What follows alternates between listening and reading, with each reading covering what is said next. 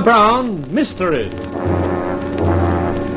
Adventures in excitement and suspense, based on the best-selling novels by the slick storytelling sensation, Carter Brown.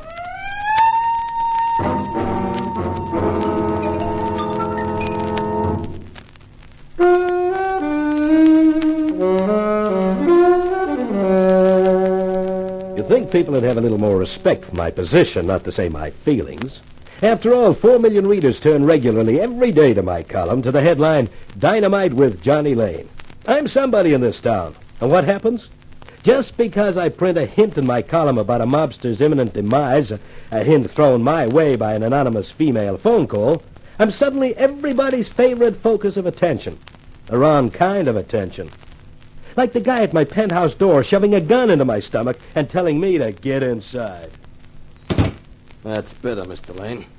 Now we can get down to business. Now, look, I got no business with anyone like you. I'm just a newspaper columnist. You printed that item about Albert Ferraro's murder, didn't you? Before it happened. Yeah, but look, O'Byrne, the chief of police, and the captain of his Stanger, they wanted to know about it, too. But I didn't tell them anything, so you and your friends don't need to be nervous. No, but you do. You're going to need protection, friend. I just proved it. What? You're a sitting duck, Mr. Lane. I could have blown your head off, and who was to stop me? But who are you? My card. What? Leon Arts, private detective, missing persons, trace bodyguard supply. And that's just what you need, a bodyguard. Now, I can supply one. Our rates are $35 a day and expenses. That's not too much to save your life, is it, Mr. Lane? No, I guess not, but... No buts, Mr. Lane. Now, suppose I'd been one of these criminals you've been ridiculing in your column. You would have been dead by now. Okay, you sold me. Oh, fine. Now, got one of our standard agreements here. If you will sign it, I'll spend the night on your sofa, and in the morning I'll assign a regular bodyguard to you. Who'll that be? Oh, Tony Spencer, my best operative. Okay. I don't know that I approve of your methods, Mr. Arch, but you got a deal.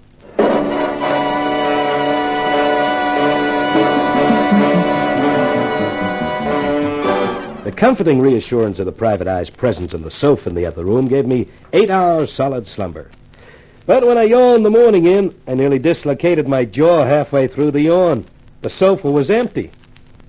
Then I remembered. Arch must have gone out to arrange about Tony Spencer, my permanent bodyguard.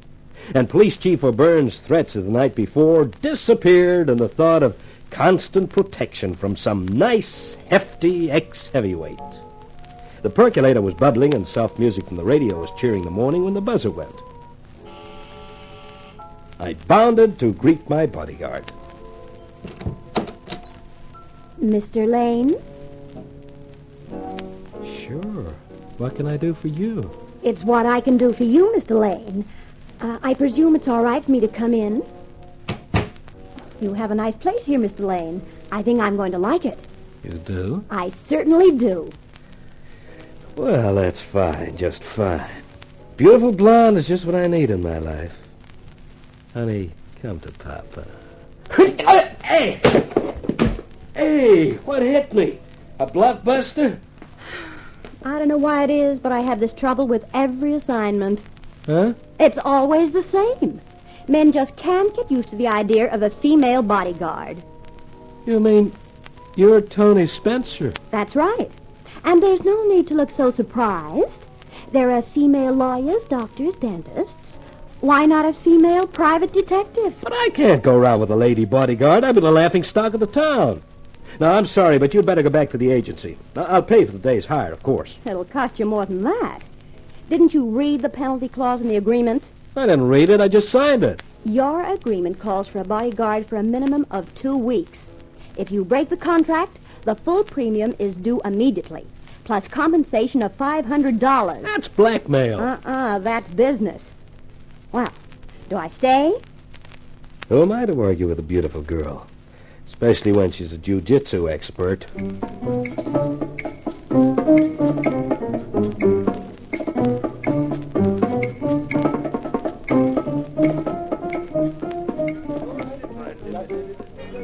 Well, there's certainly one thing about working for you, Mr. Lane. A girl gets taken to the best places. Oh, I'm here every night. Shul and I have an understanding. You know, I can't get over it. What? That dress. Why is something showing? Nothing that shouldn't be. Johnny! Oh, you remembered. Oh. I didn't realize you had company. Simone, sit down. This is Tony Spencer. Simone. She's half the Adagio team in the floor show. Simon and Simone.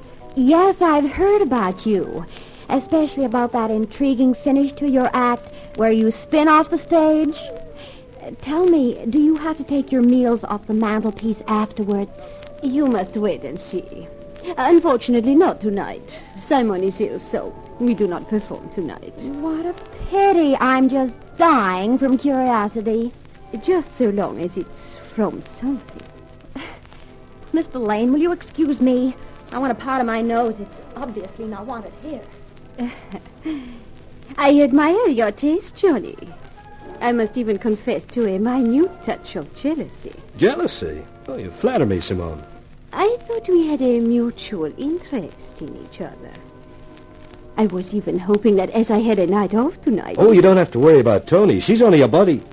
Well, that isn't exactly a nice way to describe a girl. I mean, she's only a friend. Simone, how about we fade quietly away while the opportunity's ripe, huh? And ditch your girlfriend? Oh, she won't care. Come on, let's get while the getting's good. All right, Johnny. And I know just the place. Yeah? Where? My apartment.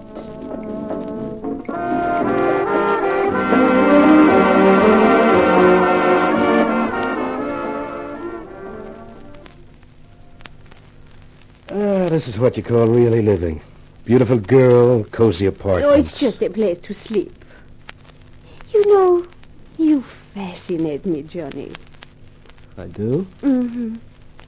What does it feel like to be a power in the land? To know that what you write today is read by 4 million people the following day. Oh, feels just like any other job where you can make $100,000 a year. Johnny, tell me about Mr. Beak who runs the vice rackets. I'm dying to know who he really is. Oh, so am I, honey. Oh, come on, Johnny. Don't be a sourpuss. I won't breathe a word to anybody. I'm sorry, honey. I wish I could tell you, but I can't. Oh, Johnny. Blast. I don't know who this is, but I don't want them, whoever they are. She moved out into the hall, and I got a lot of pleasure out of following that swing and sway walk. In a couple of minutes, she came back with 2 men behind her. The first one had a face like a horse in a suit with more padding than the average woman's magazine serial.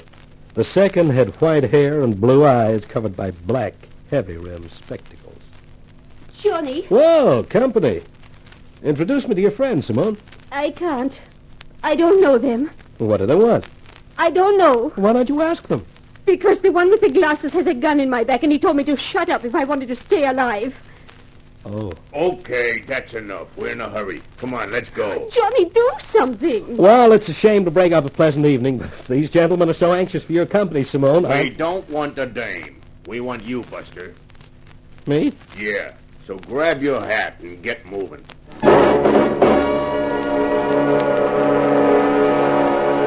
I had to put up a struggle, but I was outnumbered. There were 4 of them. 2 men and 2 guns. I was bundled out of the apartment into a car. About an hour later, after more twists and turns than a roller coaster with hiccups, we pulled up outside a dilapidated shack off the main highway. 2 hoods shoved me inside. By a roaring log fire stood a ravishing redhead. When she saw me, she smiled. When I saw her, I blinked and did a double take. Hello, Johnny. Hey, weren't you a blonde last time I saw you? Could be. I really forget. Oh, the world suddenly gets to be a small place. I remember. You're a piece of dirt I wouldn't use in my column. You use such nice language, Johnny. Senator Rowland's girlfriend. Ex. That's important, Johnny. Ex-girlfriend. Thelma, as I live and breathe. Which you will for a long time. I hope. Ah, aren't you going to say thank you? I gave you some good stuff for your column, didn't I? The best. Why all the mystery? The anonymous phone calls and this kidnapping. If you'd called me, I'd have come. Oh, we'd have preferred it this way, Johnny. Maybe we got a peculiar sense of humor. Okay, so I'm laughing and now the gag's over. Can I go home now? Sorry, Johnny, the gag isn't over. Not yet. You're staying right here for 2 or 3 days.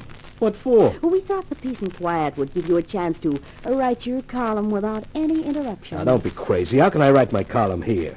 I can't get in touch with any of my contacts. I'll be isolated. You don't have to worry about that, Johnny. You see, we've written your column for you. What? That's right. To cover 2 issues and asking a few interesting questions, like, do people know that the learned Senator Rowland made his money out of slot machines in the first place, setting up the wires for bookies in the second place, and dope and call girl rackets in the third place? Also, that Albert Ferraro was bumped up not because he was going to sing to the Senator's investigation committee, but because he was trying a double cross. And finally, asking whose influence got Police Chief O'Byrne his job. Holy cow. And all you've got to do is copy the stuff out in your style and handwriting so we can deliver it to the news. If you think I'm sending that sort of stuff to my paper, you're crazy. If you think you're not, you're as good as dead. Yeah, but insinuations like that about Rowland and O'Byrne, I'll be shot. You'll be shot either way. So what do you got to lose?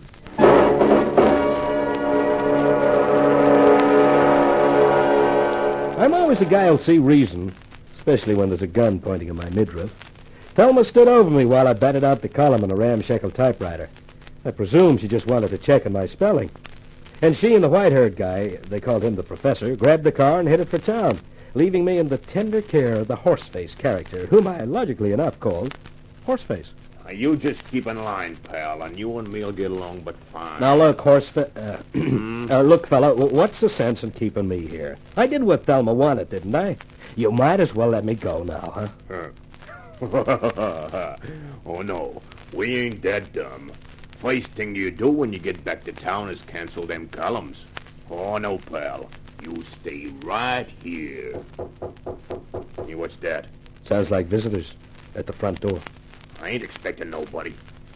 I'll go see. And you keep your trap shut, pal. What? Hey, who is it? Hey, Horseface! Wow, that's a fine thing to call a girl. Tony! You rat, running out on me like that. Don't be surprised if Mr. Arch invokes Clause 14 of the contract. Clause 14. Non-cooperation. Non-cooperation of a client doubles the fees payable to the agency. Look, never mind the fees. How did you get here? I'm a private detective, remember? Yeah, but Horseface, the guy who opened the door. It came off and hit him. Now, come on, we're getting out of here. Mr. Arch is outside in the car. We've got everything arranged. Boy, you sure work fast. We've got a hideout all arranged, where you can lie low for a couple of days. Lie low? What are you talking about? I gotta get back to town and stop him publishing my column. I don't know anything about your column. I've got my orders from Mr. Arch. You've got a hideout for a few days. I am doing nothing of the sort. I am not moving from here except to go back to town. Oh, well, if you feel like that. Sorry, Mr. Lane, but orders are orders.